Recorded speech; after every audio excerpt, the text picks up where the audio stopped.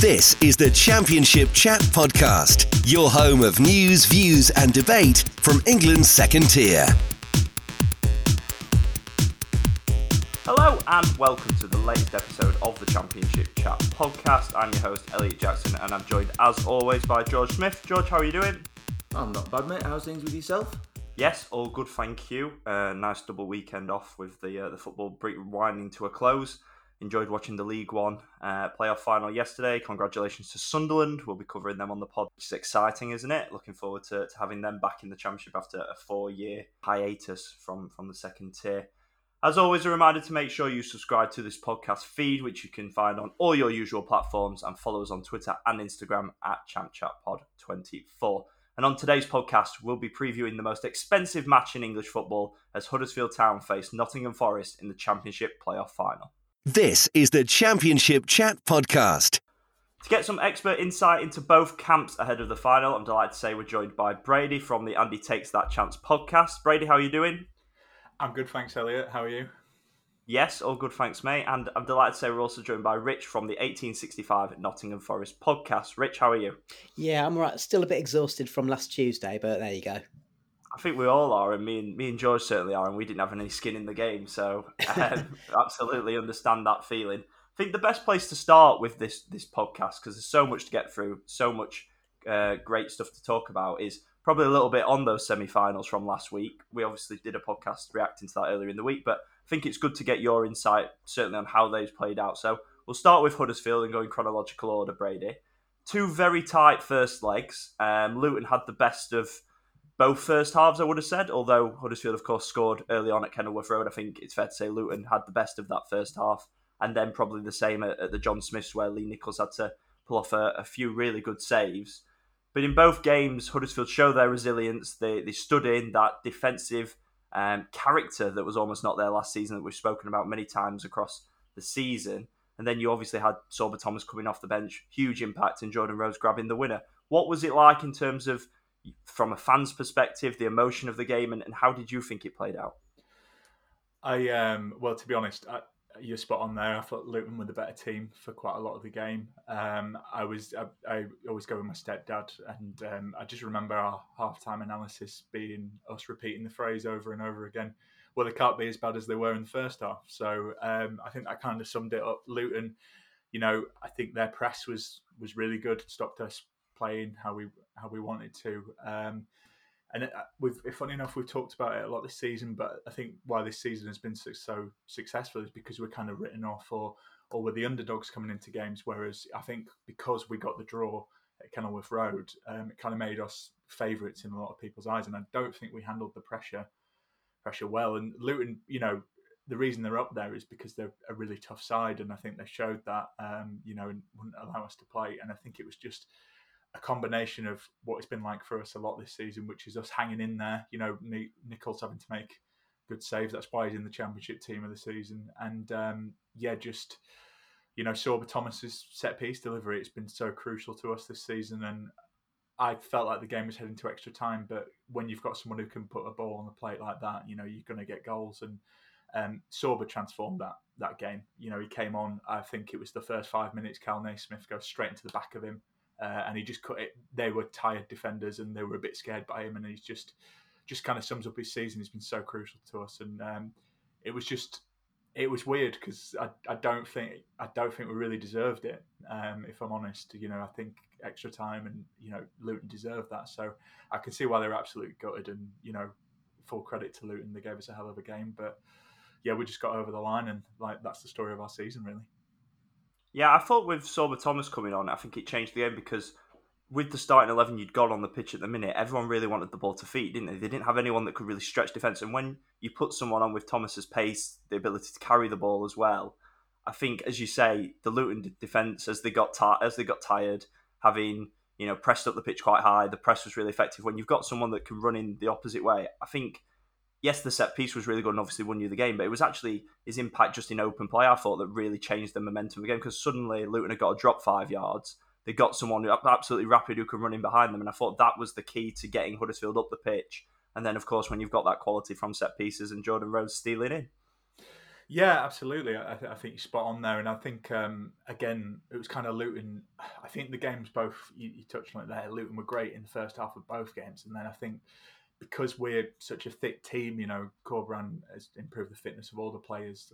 You listen to interviews, they all say that. Tom Lee says it's the fittest he's ever been, and what is he, 30, 31? I think that kind of counts for a lot as well. Like you say, Sorba comes on, he stretches the defence, but we start getting on the ball more. I think Luton realise, right, we just need to foul Lewis O'Brien as soon as he turns on the halfway line. I think maybe me just being a bit biased, but I think Luton players were certainly. I thought Campbell was a bit lucky not to get the second yellow, because he went at O'Brien quite a few times, and just made the difference. And I think Sorba's going to have at least a week now to get fit, and it'll be really crucial. I think, especially when Ward went down injured. He was our top scorer. I was really concerned, but Rhodes just I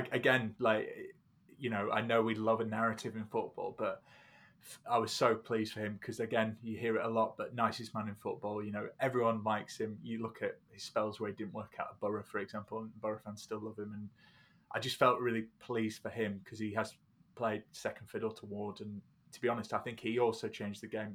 Ward was having one of those where the ball kept bouncing off him, but Rhodes actually held up the ball at times and relieved pressure. And just delight for him.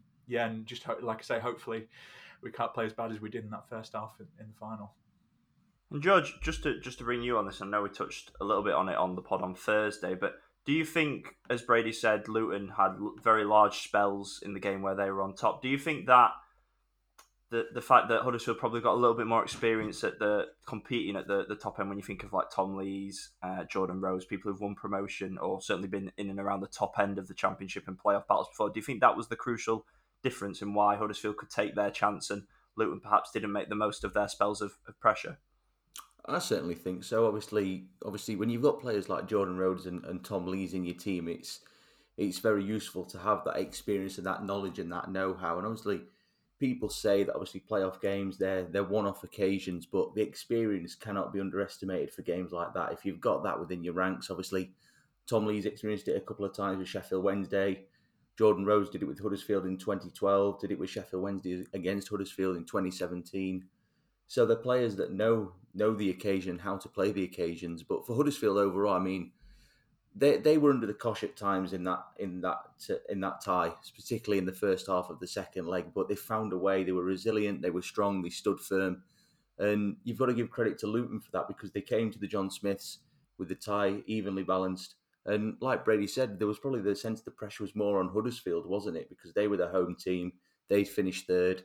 They were expected to get over the line. And they did, literally by the skin of their teeth, get over the line. Obviously, they stepped it up in the second half. But I think, obviously, when Carlos Corberan could call upon somebody like Jordan Rhodes to come off the bench, he's not been the player he was several years ago. We all know that. But there's still a player in there that is capable of doing something at the vital moment. And he did exactly what his manager called upon him to do. And Sorba Thomas, obviously, was the architect of it, and Jordan Rhodes does what Jordan Rhodes does and roll back the ears. Yeah, and if that was one to whet the appetite, bloody hell! Tuesday night, Nottingham Forest. Wow, what a game that was, Rich. I can only imagine the sort of heart palpitations you had going through that game because we had them as neutrals. What an occasion at the City Ground. Bryce Samba with a performance for the ages. Just brilliant. How was that evening for you, just as a supporter, first and foremost? Right. So the thing that you need to know is that for Forest fans who are sort of over about 35, maybe over 30, is that there's PTSD there. So you may remember Forest playing in a classic playoff semi-final 19 years ago when Paul Hart's young team, playing with, high fullbacks and playing with a front three, playing football the way it should have been done with a strong philosophy. And then they went to Sheffield United and it was a classic encounter. And of course, Forest lost that. So there's a lot of parallels. And so the PTSD was strong. And on Tuesday night, I was at the match with my brother and he, I think it was about 80 minutes or maybe early in extra time. And he just kind of zipped up his top, put his hood on and just hunched there.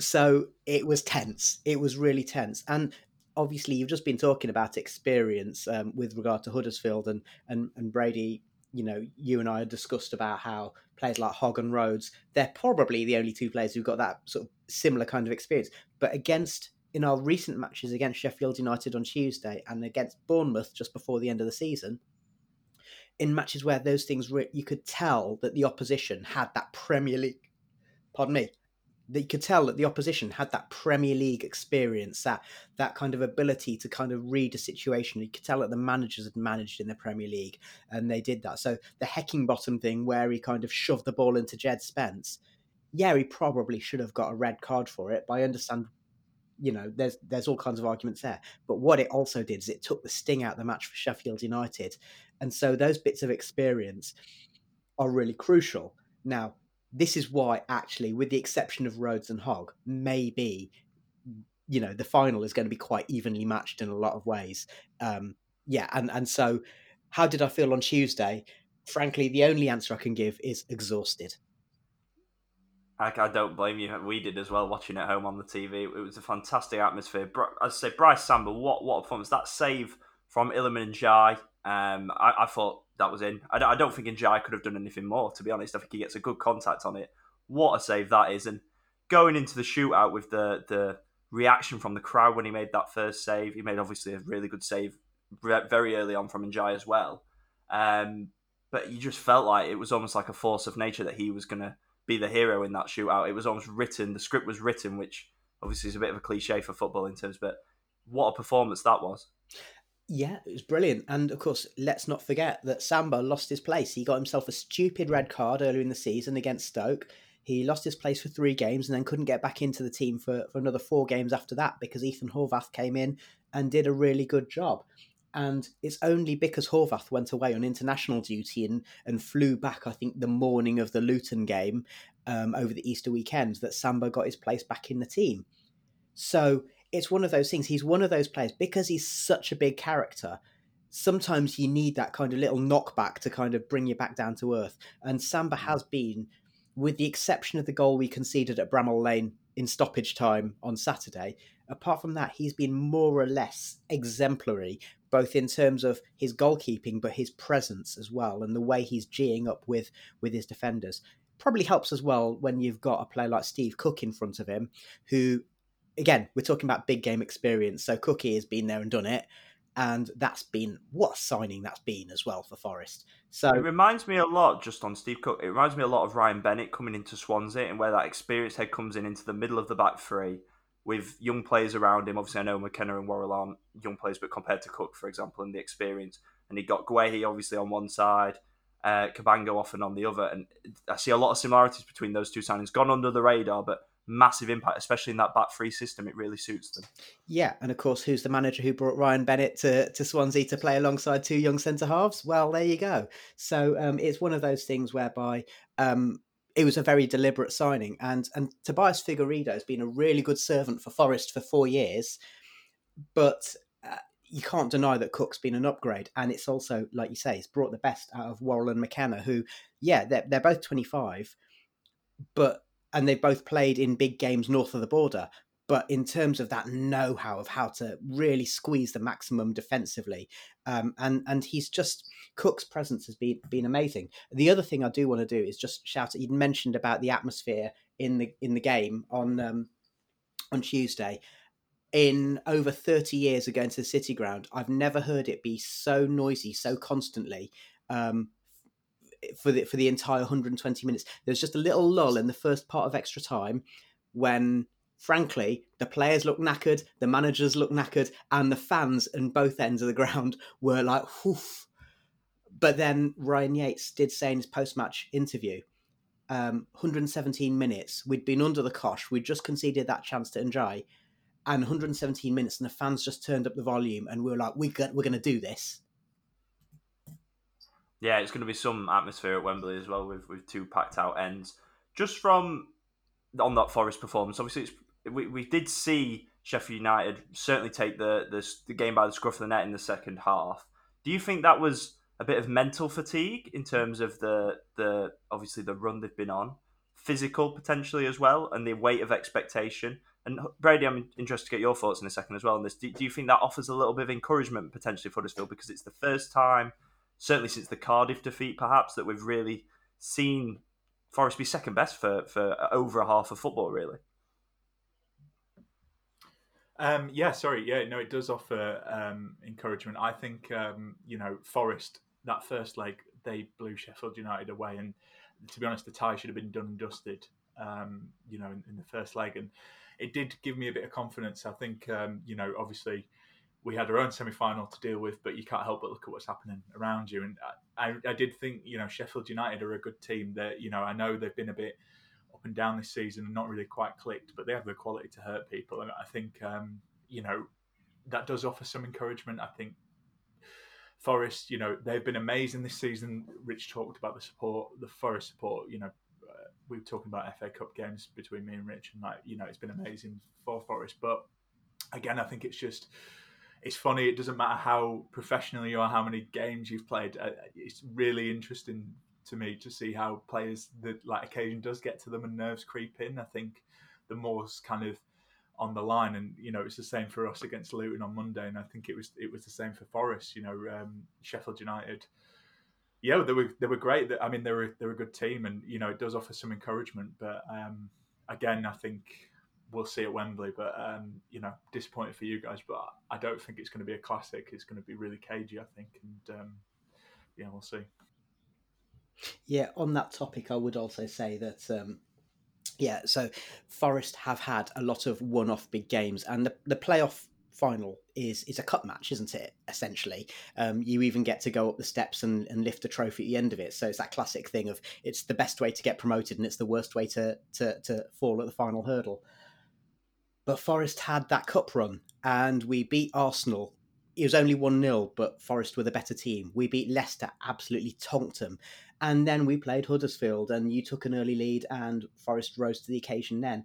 And even against Liverpool, it's one of those whereby, to quote the old cliche, fine margins, and Forest on another day could have got a result, and Liverpool had to bring on their big guns off the bench to see that out. So I'm hoping that shows a kind of a fearlessness amongst the Reds, especially as we've got a core of...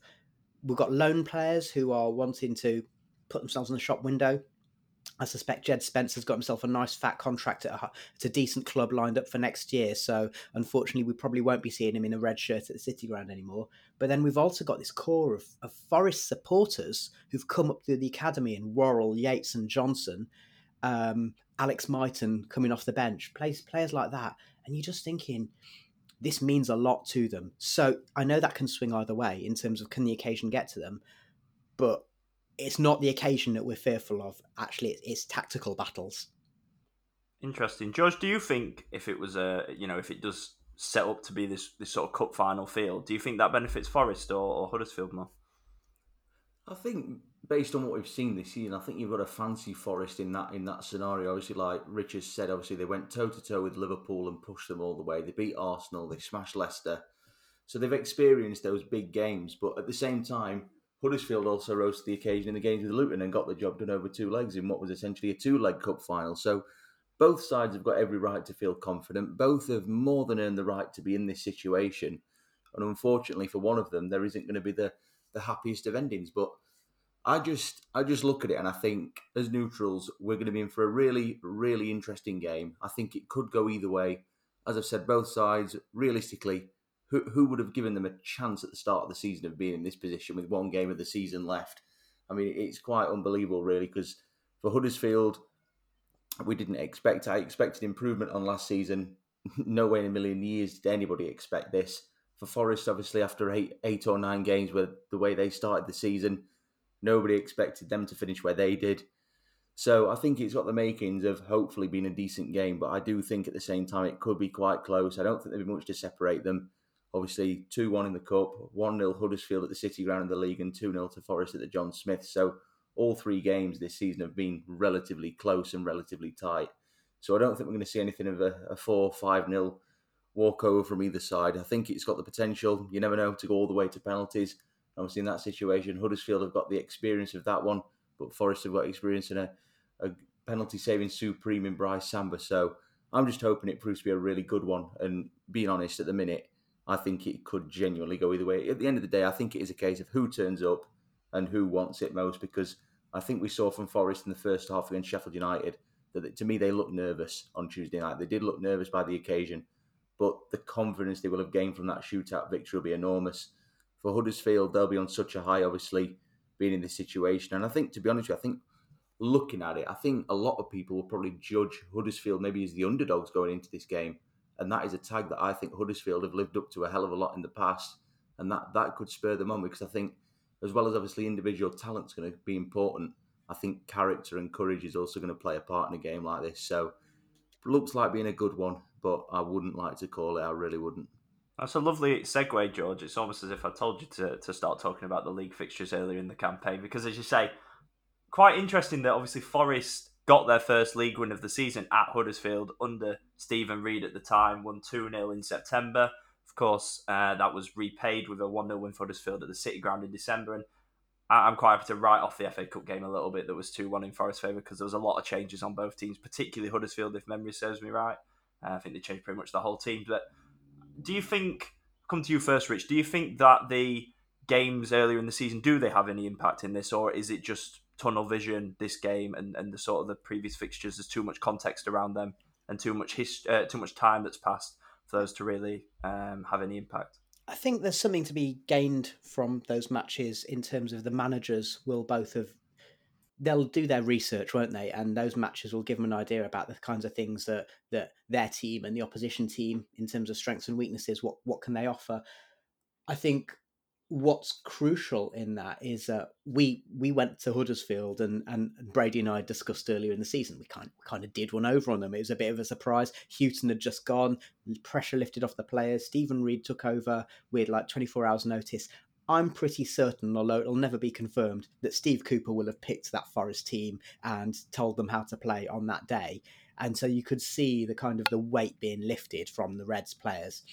In the home match, yeah, Huddersfield came and they did a smash and grab, but it was Lee Nichols that was the difference, because Forest had so many efforts and so many good shots, and Nichols was the one who kept them in it. So going back to that topic of pressure, if I may, is that what's interesting is that Forest haven't crumbled in any matches since Steve Cooper's took over. Against Sheffield United, sure, we lost the match on the night 2-1, but actually it looked as though there were times that if Sheffield United just kept pressing us, that we would go under, and we didn't. Against Bournemouth, it took them until the 83rd minute to score from our defensive mistake, even though they were piling relentless pressure on us for 45 minutes in that second half. So I'm hoping that resilience will be a key thing. And as Brady and I have also discussed, previously as well, Huddersfield make themselves hard to beat, but Forest are surprisingly hard to beat as well. The goal difference we've got of 33 isn't just in the league, isn't just because we score loads of goals. It's also because we've become better at keeping it fairly tight at the back. Yeah, both teams, in terms of, if you look at probably their last 30, 40 games, have probably only got not even a handful of defeats between them, really. Huddersfield, of course, went on that amazing 18 game, was it in the end, run in all comps to stay unbeaten for that fantastic period. Brady, does the 1-0 win in December, albeit against a slightly less resurgent Forest at that point, they not quite hit their peak, is that a bit of a blueprint on how to approach the final, do you think? Or, again, is that too long gone? I think it's tricky, like you talked about the league fixtures. I think the 2-0, home defeat we had to Forest. I remember I was chatting to some Forest fans going in the game. They were, obviously, Houghton have gone. I think they were saying, like, oh, you're going to put 4 or 5 past us. And, Forest, they've got great players and they did a number on us. And, Forest are no clowns. They're a great team and they deserve to, where they finished in the league. The 1-0, I think that's it's been a blueprint for us away at home, certainly, wins against Fulham, Sheffield United and Forest away from home proves that we can. The Borough one was a particular one that sticks out in our minds as a bit of a tactical masterclass, really, the way you absorb the pressure after taking a relatively early lead from a set piece and then that counter-attacking threat. Yeah, I think, and I think that's a really, Corberán, to give him, immense credit. That's been a great blueprint that works. And I think, obviously it's a final. We can talk about all the cliches, but, I think the longer me and Rich have talked about this, but I think the longer the game goes on and it's 0-0, I think the more it suits Huddersfield. I think the Borough game you talk about there is a great example. They needed to get a result. We take an early lead and they pile on the pressure, and it just works into our hands because, we can absorb it. We've been really hard to break down defensively, and Lee Nichols has pulled off some great saves, and he's a time waster and loves to get a yellow card, and it just winds up opposition fans and it takes the sting out of it for us. So and Samba would never do that, by the way. No, never. I mean, all keepers, but yeah. So yeah, it's I think it's going to be a really interesting encounter. I think Steve Cooper's done an amazing job. I think Forest have got some amazing players. They're the team I didn't want to get in the playoffs because, I think we've talked about it, Rich and I have talked about it. It's weird that third and fourth, the two most informed teams meet in the final because one of them normally gets knocked out or, an underdog comes through. So I do think it'll be a really interesting tactical battle, which I think probably does mean it's actually going to be, maybe not the most interesting game, which Huddersfield do have experience of, making playoff final games incredibly boring as 20. I'll never get that 120 minutes back ever. Oh, neither will I, mate. But one in the end. That is one of the worst games. Like nothing happened after 5 minutes. Izzy Brown had that chance, and then nothing happened. Yeah, pretty awful. It's interesting on the tactical battle, and I just want to come on to the sort of the starting 11s a little bit because there's a few interesting selection dilemmas in both camps. I think for both teams, certainly there's a basis of 8 or 9 players that we know will start. Starting just with Huddersfield, I think there's probably 2 or 3 dilemmas. One slightly by injury in terms of who starts up front between Ward and Rhodes. I think if Ward is fit, I think he will start in my view. And then you've got Pippa or Turton at right wing back, if it is in fact a back three, which I'd expect it to be given how Forest line up as well. And then it's Sinani or Sorba Thomas. And again, I suppose that's slightly in terms of fitness as well, but also in terms of does Corberan want that ace up his sleeve? Does he want to try and get the game to 70 minutes at 0-0 if he can and use Thomas off the bench? What do you think he'll go with, and what would you go with, Brady, in those sort of selection dilemmas? So I think, Ward, we don't know about the injury. I think he was someone, what it's like when it gets to the playoff final. People become expert detectives, on social media. I think someone pictured him, caught him training in one of the YouTube videos. I think Ward will start if he's fit. John Rose has been a bit unlucky because actually, if you look at his goal scoring record, he's not really had that many minutes, but he's had a really impressive record with goals and assists when he has played. But I think Ward will start. He's so key to us getting any joy about this game. He's just to relieve pressure and help with the press. And so I think he would start. If not, I think Rhodes has shown that he can, he can make a difference. So I wouldn't be happy. I wouldn't mind if Rhodes did start if Ward wasn't fit. I think Thomas has a week to get fit. I'd expect him to start because again he's so key to us. And yeah, I suppose we'll see. I can imagine him going for Turton instead of Pippa. You're talking about that kind of key battle there. I just think Turton is a bit more defensively minded, and I have to shout out Ali Turton because the first couple of games this season, people were writing him off, thought he was terrible, and he's been amazing. He's called the Ginger Cafu now because he's just made such a difference and got better as the season's gone on. So I would expect him to start. And yeah, Sinani's an interesting one, really. The fan base is kind of split on him. I think he's, the rumoured, we've got an option to buy, and I think it's 400k, and I think it's worth buying it. But definitely. He's either amazing or he's your typical kind of like flair player. He either has a great game or he has a really bad game, and I think you'll know if he has a great game in the first 15 minutes. Luton away is the classic example, gets that great goal, looks like the chance is gone and somehow squeezes it in, and he can just do that. But then also he can be anonymous for 60 minutes and get hauled off. So I'd expect the front three to be Sinani, Thomas and Ward, and yeah, like you said, the team picks itself. But to be honest with you, Elliot, I think this has been the theme throughout the season. Corberan will pick a team and you'll be like, oh. But then they get the result, so you're like, oh, fair enough, and I think that's kind of the story of the season. It doesn't really matter who they pick because, touch wood, it seems to have worked out. Yeah, George Sinani's an interesting one. He's someone that I've always been impressed with. I don't know if it's because obviously the bulk of me seeing Huddersfield Town is on the TV, and maybe he turns it on for the cameras a little bit. But 400 grand for me would be that would be a bit of a no brainer, because even if he has a bit of an average season next year and they do sign permanently, you could sell him on for probably more than 400 grand. I've always thought he adds a little bit more creativity. I prefer him when he's playing more centrally than off the right, for example, which I know he has played at times and coming in on that left foot. But someone we've quite liked, isn't he, George?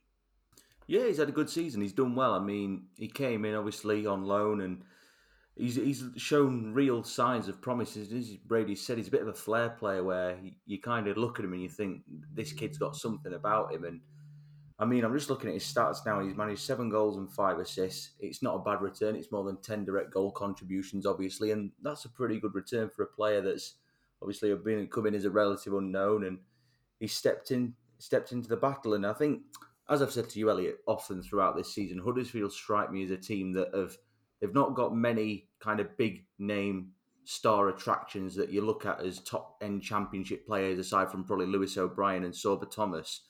But they've got a team of battlers and a team of players that want to really work. And Sinani fits into that for me. He is a player that you can see he's prepared to roll his sleeves up when he's up and at it. And he proved that in the first leg at Luton. He had a really good game that night, took his goal really well. And at 400,000, I mean, promotion or not, I think that's something that Huddersfield should look to take up without a doubt, because he's only 25. There's definite resale value in that. So I think that's an option that Huddersfield should seriously consider in the summer, whether they're in the Premier League or not, because you can see that there's a player in there, and you never know if, say, Huddersfield don't go up, another season in the Championship playing week in, week out, if Huddersfield next season invest a little bit in other areas and all of a sudden become one of the genuine favourites for promotion again, he could really come into his own and be like one of the key men of the Championship, the key creators. So there's a player in there, and at 400,000, I mean, it looks like a pretty obvious steal they should take, really, doesn't it? Yeah, I would agree on that. In terms of Forest, Rich, I think I would probably say 10 of the starting 11 we know, and it's a bit of a toss of a coin between Keenan Davison and Surridge up front. I like Surridge a lot. I think his movement's very underrated. Obviously, for someone that's quite tall and stocky and a little bit more of a target man, his movement, particularly on the first goal at the City ground, the way he gets in behind Basham down that right channel, really good. And I think he's quite underrated, to be honest. I've quite liked him all season. And then obviously he's had his chance with Davison grabbing being injured. But Keenan Davis is just a monster, isn't he? The way, the pace and the power, I know they're quite cliche words to use, but it just is everything that embodies his game. And when he came on, he did look like he could really cause Sheffield United problems when he was on the ball. He helped get you up the pitch at times. And when he's going to be up against, a back three of Tom Lees, probably Hogg sitting in the middle and Sarr or Colwell down the left-hand side, having someone like Davies who can occupy people and he has that mobility factor as well. If he's fit, surely he would get the nod. Yeah, I think so. And of course, the question being, how fit is he and how much do you roll a dice, bearing in mind that we know it's the last match of the season, whatever happens. And I completely agree with you. It is, the other 10 positions in the team. Steve Cooper has, where possible, operated with a fairly small squad. So you know what the selection's likely to be. We have got a few players who finish a season playing on one leg. So Surridge has been carrying an injury. Yates has got an injury. Colback's got an injury. And Zinkernagel as well. And you saw against Sheffield United, Zinkernagel, he was done by 55 minutes. He just couldn't go on. So yeah, but I do agree with you. In terms of starting 11, it's just a question of, can Keenan play? Because like you say, he is so strong and he is somebody who's more or less impossible to defend against. He just shakes off defenders. But just as importantly, whereas Sam Surridge offers that real burst of controlled pace and he can get down the channels, Keenan has the ability to hold the ball up. And we saw that added a completely different dimension to Forest's play between January and April when he got crocked. And it really made Forest look like a much more complete team and added a different tactical dimension to the way we play. So you'd imagine that if he is fit, that Keenan will play and then Surridge will revert to his role of being super sub, coming on after about 60 minutes and then adding a fresh burst of pace, getting in the channels and creating havoc in those positions. Yeah, I think for me, when Davies signed for Forest in January, I didn't quite realise how mobile he was. I knew he was a bit of a brute and he could hold off defenders, and I knew he got a turn of pace, but I didn't realise how almost agile he is and how he just sort of dips and shrugs off people. There was he scored a goal. I can't remember who it was against. I think it was in the 4. I think it was the Reading game where they won 4-0 against Reading, in fact. And the way he sort of just dipped in of two players and then finessed it into the far corner with his left foot. I didn't really think he got that in his locker until he arrived in January. Was that my ignorance, or was that something that Forest fans have been a little bit surprised about since he came in? We've been really pleasantly surprised because you look at his record and you just think his goal record isn't that great. And I know he's not started many matches for Villa, but then he's been on loan at a couple of Championship clubs where he's had opportunities, not really done that much. That goal against Reading was remarkable because for Forest fans of a certain age, once again, it was like, well, it was very Collymore-esque. He just shrugged the defenders off as if they weren't there. And the one that really epitomises it for me is when Forest went away to Blackburn and Keenan got the ball, basically, I think it was inside his own half, and he slalomed through about 7 defenders. He actually fell over at one point, picked himself up, still had the ball, and then poked it through for Jimmy Garner, who then put in a good finish. And that, I say, it just adds something completely different to the way in which Forest can play in those pressurised moments. Rich has literally just taken the words out of my mouth. I was going to say it was that away game at Blackburn Rovers where he first, kind of came into my mind. And I watched that game and I thought, this lad's got something about him. And it was that assist for that James Garner goal. And since then, he's just gone on an upward trajectory, hasn't he? He's got better and better. And his strength and his aggression, his ability to carry the ball is just absolutely second to none. And we saw flashes of it, didn't we, in the second leg when he came off the bench against Sheffield United. And that could be a key battle for me in him leading that forward line. But at the same time, I think it would be harsh on Sam Surridge to get dropped because he's done such a good job in the last few weeks. Would you go with Surridge then, George? I think based on the reward of what's happened in recent weeks, I think Surridge deserves the chance to keep his place. But Keenan Davis, obviously, it's such a weapon to bring off the bench. But when you've got the luxury of choosing between either of them, it's obviously going to be a big dilemma for Steve Cooper. I think, based on recent weeks, I think Sam Surridge, having played such an integral part, I know he didn't score in the semi-finals, but he was obviously so key in the build-up, certainly to the first goal at the City Ground. I think he deserves to keep it purely on merit and as a reward to his hard work because he has played really, really well in the last few weeks. And for me, he's come to my mind as being a player that I thought, not really sure if he's got what it takes to be a top-end Championship player. But in the last few weeks, he's really proven it. And his goal against Swansea, of course, one of the 3. What a terrific goal that was, and it epitomised what he's all about. So for me, he deserves to keep his place. But Keenan Davis, at the same time, has got every right to be knocking on the door for a start. Brady, who would you feel more confident about being up front from a Huddersfield perspective? I think they're both good forwards. I think Surridge, to be honest, I know how well Davis has played, and I think that would be a bit more of a battle. But we've played against players who can hold up the ball and are strong physically, but also offer a bit of quality. And I think Tom Lees against Adebayo for Luton when they came before the playoffs, he dealt with him really well. Surridge, he's a bit of a weird one for me. He's been great for Forest, but obviously he's not had when he's been at Bournemouth and Stoke, he's not really hit the heights. So I'd probably go with him. But then also he was great against us in the cup. But admittedly, that was our second team. Look, I think Forest have got a lot of good players, and I think for us to get anything out of this game, we're going to have to be on it defensively because they can really blow you away when they're in the rhythm.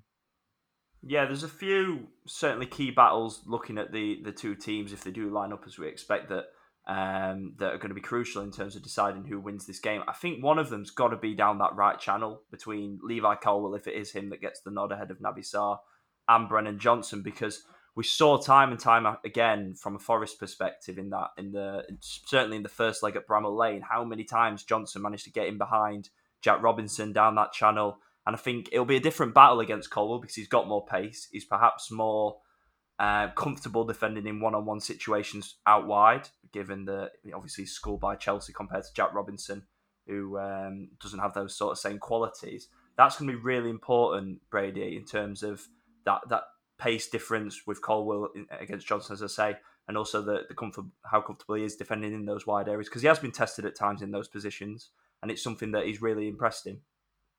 Yeah, and I think Colwell, got a lot of plaudits on for the game against Luton on Monday, and I think he actually started quite nervous, but then grew into it, and I think that just kind of shows you how he's been phenomenal, amazing this season, and I think the only way we'd have a chance of keeping him is if we were successful on Sunday in the final. He's a hell of a player. He's going to go on to play for England, no doubt about that.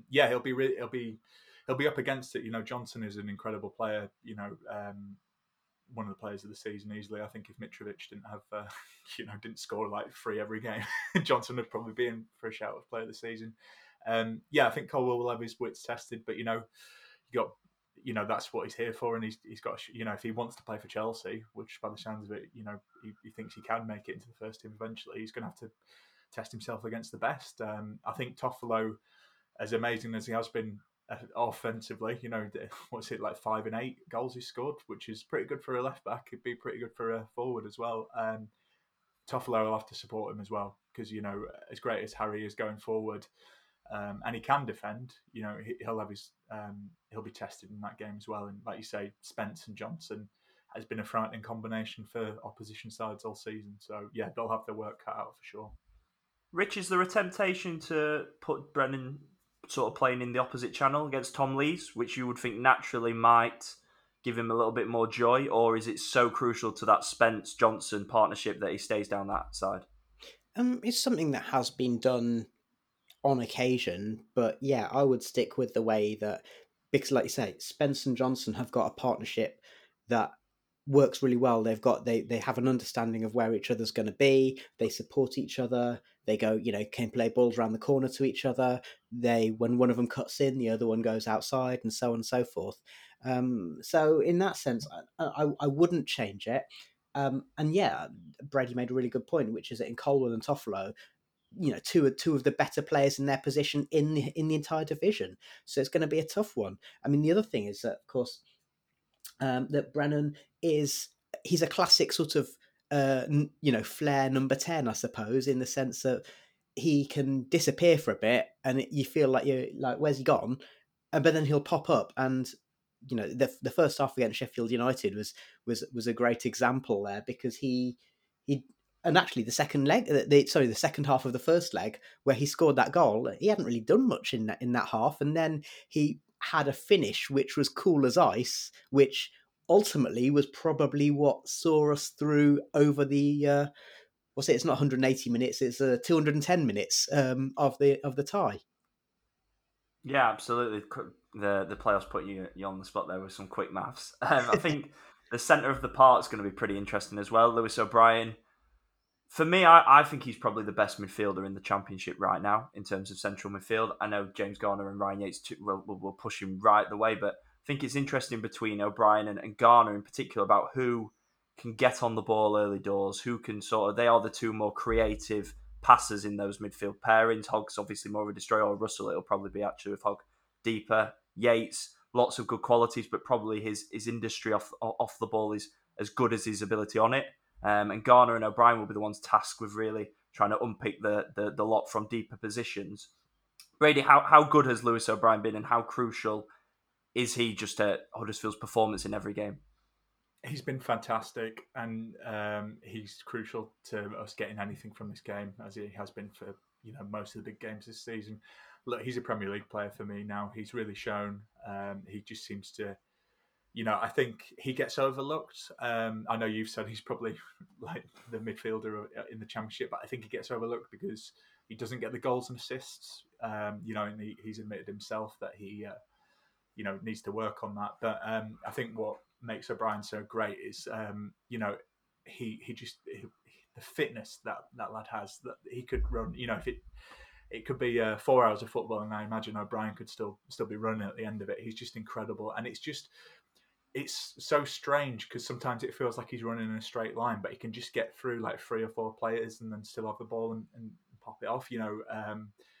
He's just been so crucial. I think particularly Huddersfield have been really good on the counter, especially when under the cosh. And I think we saw against Luton on Monday when the game opened up and we did get that joy. They just started fouling him because he's so key. And I think if you start he's been kicked everywhere, just gets up, gets on with it. yeah, he'll be really key to it. I think Russell as well.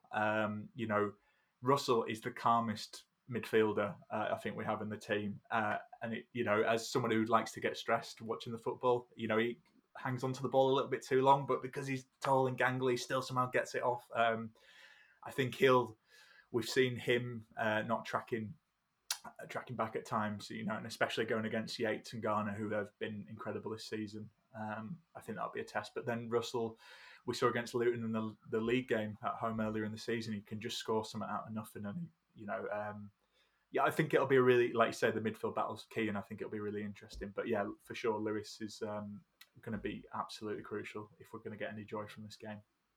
George, do you see that as a key area of the pitch in which will ultimately have a huge say on where this game goes? Oh, without a doubt, without any shadow of a doubt. I mean, both sides have got really good technical midfielders in there, and obviously Huddersfield have got a player that's able to break things up as well in Jonathan Hogg, who will do the nasty side of things. And I just think it's going to be a really key area. There's so many key individual battles throughout this game, but I think central midfield, as you've said there, is certainly one that's going to be certainly decisive. I think obviously James Garner's been terrific, and Elliot, how much I've raved about him this season. He's been one of my players that I've enjoyed watching most. I just think he's such a well-rounded footballer. Obviously, he's such a threat from set pieces. And Ryan Yates obviously chipped in with goals now and again. Lewis O'Brien's dictated nearly everything that Huddersfield have done. John Russell's been terrific. And just a word on John Russell, it's remarkable, isn't it, that he was signed for the B team originally, and he's enjoyed a season like this, and now he could add a promotion to the CV within a few months of his arrival. So it's certainly going to be an interesting battle, but obviously I just think Forest might just have that edge in the midfield. I think Garner, obviously being such a bit of a wizard with the ball, and his set pieces as well could be so important, but at the same time Huddersfield have got a set piece merchant in Sorba Thomas. So there are a lot of similarities in these two teams in terms of position for position. So I think it's going to be really interesting, but midfield could potentially where this game is won or lost. Yeah, I'd just like to add to that the dynamic in the Forest midfield is slightly different, and do correct me if I'm wrong here, but with Garner and Yates in the centre of the park, what they've got is a combination, so they cover for each other, so they can both play as a 6 or an 8, and so if one's kind of making moves, the other one will tuck in to cover. So that's for the first thing, is that they are a partnership. And Jimmy Garner probably had his worst match I've seen him play for months in the second leg against Sheffield United. And you could tell. So we were getting overrun. The midfield was non-existent for Forest because Yates, he was trying his hardest. But Garner, I don't know if it's fatigue, if he was injured or whatever, but he just wasn't doing it. And even his set pieces, he barely beat the first man all night. And actually, even before Garner was substituted, Lolly got put on the corners and the free kicks. The other thing is that there's a slight formational difference, isn't there? So Huddersfield, broadly speaking, play a 3-4-3 and Forest play a 3-4-1-2. So Zinkernagel plays in a number 10 role behind the forwards, and he occasionally, I wouldn't say he drops in, but what we've seen is he's really added a new physical dimension to his game over the season, where he is fighting back and tackling back, and so therefore can almost drop in as an extra man in midfield, while also offering a level of creative outlet that maybe Yates and Garner, if they're both in the 6th position, don't have to worry about. Yeah, that'll be interesting. I think that comes down a lot to how high Huddersfield will press, as to how potentially deep those two midfielders are in that double pivot. Probably the one sort of battle we've not touched on is going to be in the dugout as well, which will be really interesting. Obviously, Corberan against Cooper. I think we've already said this on the pod, but you can imagine how Huddersfield's game plan might be: sit a little bit deeper, classic away sort of blueprint that they've used at Middlesbrough and those other games that we've spoken about already. And Brady, I think you've already said it, or it might be Rich when you were talking together, but the longer this game goes on at 0-0, the better it seems, Brady, that it will be for Huddersfield. You would fancy them. They'll be the happier of the two teams if they can keep it at 0-0 for 70 minutes, and then they've got, whether it's Thomas or Sinani, whichever one they bring on, for example, to inject that little bit, maybe a moment of magic to win the game. Yeah, I think so. As I've kind of touched on, I think we're kind of a hard team to beat, and Forest can blow us away. And as this pessimistic as this probably sounds, this could be a game where Forest blow us away, but also it could be a game where it does go to 70 minutes and the nerves kick in. I think we don't deal with being the favourites well. I think, George touched on it. We're actually probably coming into this game as the slight underdogs in this, despite finishing above them in the league. Look, that suits us fine. I think, when the pressure is on us to get the result done, as we saw against Luton on Monday night, we struggled. I think that was part of it, as good as Luton, where we struggled being the favourites. So, look, it suits us fine. I think, weirdly, Rich talked about he's not used to it, but I think a lot of neutrals want Forest to win. Obviously they were a big team. They are a big team. They haven't been in the Premier League for some time, so I think it makes sense. But yeah, the longer this goes on for us, I would feel confident. I think again, maybe this is just me being hopeful, but the real one, I've been saying it all season, so maybe I just want the prediction to come true. But Tino Anjorin, he joined us on loan in January from Chelsea. We spoke to, obviously we've had Colwell, we've had Trevor Chalobah, we've had a lot of good Chelsea loanees. He's not quite done it yet because he arrived to us injured. But, when I spoke to the kind of a fan site who covered the Chelsea Loan Academy, all 5,000 loan players that they've got, they said Tino Anjorin is the best academy player they've ever produced. Which is, and given how well... That's some statement, that, isn't it? That is some statement, and we've not seen it. And I just think because he's played so little, you can tell there's something there. And I wonder if he's maybe the secret weapon, because he's, he burst through against Bristol City and nearly scored. And I just wonder it's always the game where I think there's someone out of nowhere who can do something different. And maybe that's the positive for me, because, he's played Europa League football when he was on loan at Moscow earlier in the season, and they have really high hopes for him. So maybe, but Rich reminded me, Joe Lolly's there. That would be very Huddersfield if Joe Lolly scores the winner against Huddersfield. I'd also say that Lolly's not going to hit another penalty as bad as he did against Sheffield United, which was harking back to Chris Waddle in 1990, wasn't it? Yeah, it certainly was. I think we all expect Forest to really come flying out. I think we all expect the sort of the noise that will be behind that end as well. How important is it that they start well and try and get that early goal, Rich? Well, if we get an early goal, then you would hope that Forest can score more than one. And the other thing that's worth noting is that Forest, when they have lost under Cooper, apart from the Middlesbrough match on Boxing Day,